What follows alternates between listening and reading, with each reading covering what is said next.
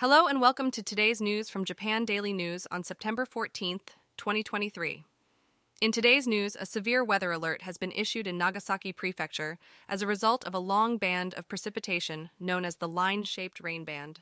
Due to the influence of a front and moist air, the atmospheric conditions in northern Kyushu, particularly in Nagasaki Prefecture, have become extremely unstable, leading to the development of consecutive thunderstorm clouds.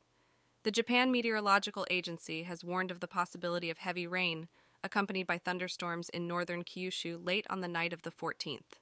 They have urged caution against landslides, flooding in low-lying areas, and rising river levels, as well as the potential for intense gusts of wind, such as lightning strikes and tornadoes.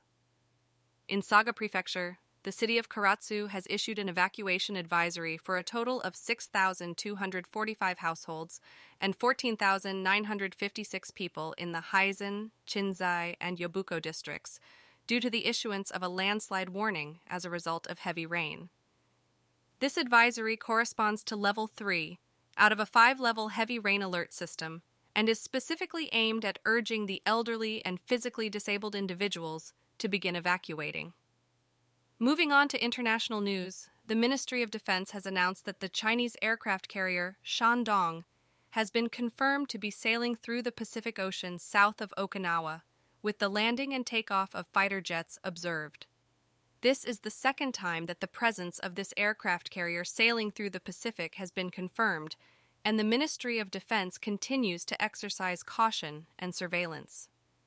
In Fukushima, the Cultural Affairs Agency has decided to conduct an on-site investigation of the National Treasure Hakusui Amida Hall, which suffered flooding damage due to the record-breaking heavy rain on September 8th. The agency will assess the extent of the damage and consider the need for restoration work. In Saitama, a tragic accident occurred at a nursing care facility on the 13th, where 2 individuals in their 80s were fatally struck by a facility transport vehicle, and 1 person was injured. The police have arrested a 75-year-old suspect who was driving the transport vehicle and are conducting a detailed investigation into the circumstances surrounding the incident.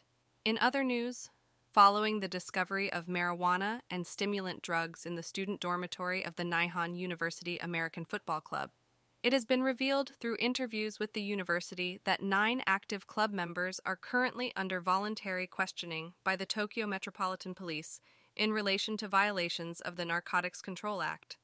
Lastly, Moss Food Service, the operator of Moss Burger, has issued an apology to individuals involved after it was discovered that posters featuring talents from Johnny & Associates, a talent agency, were inappropriately altered and displayed in some of their stores. And now for the weather. Today in Tokyo, the weather will be sunny with a maximum temperature of 28 degrees C and a minimum temperature of 27 degrees C. And that's all for today's news. Thanks for listening to Japan Daily News.